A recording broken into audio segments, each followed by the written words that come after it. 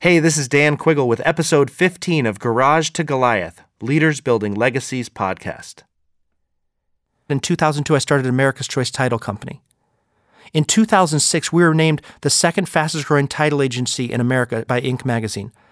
What do you think my title company in Florida looked like in 2007, 2008?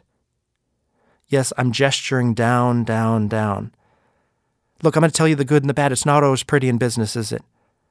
By the way, you go from hero to zero very quickly when you go from hiring almost everyone you meet to firing almost everyone you have.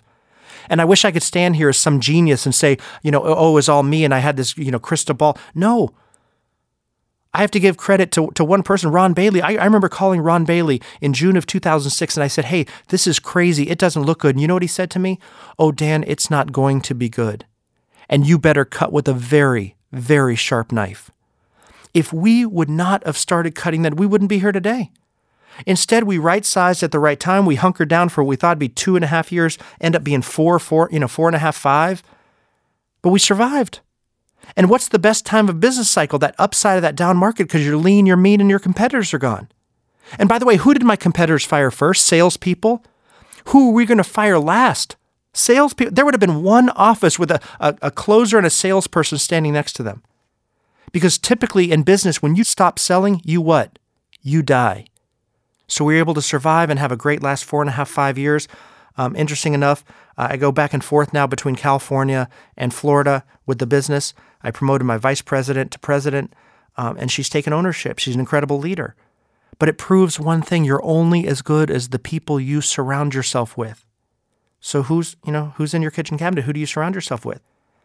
On a separate side note, and this is important for today, I've been speaking for a group, Leadership Institute, and other groups like that around the country for many, many years. And I'm so fortunate. I get to speak on college campuses. I meet the best and the brightest, from Texas to Maine to Florida to Washington to Minnesota to California, all across this country on college campuses.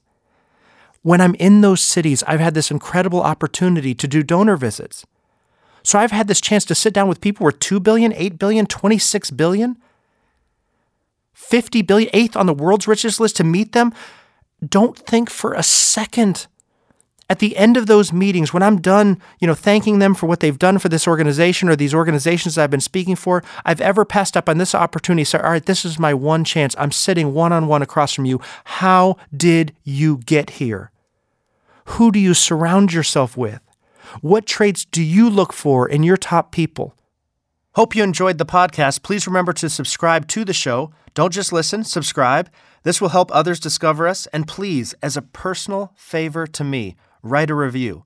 When you subscribe to the Garage to Goliath podcast and write a review, it boosts our ratings. Ratings, in turn, help others find this show.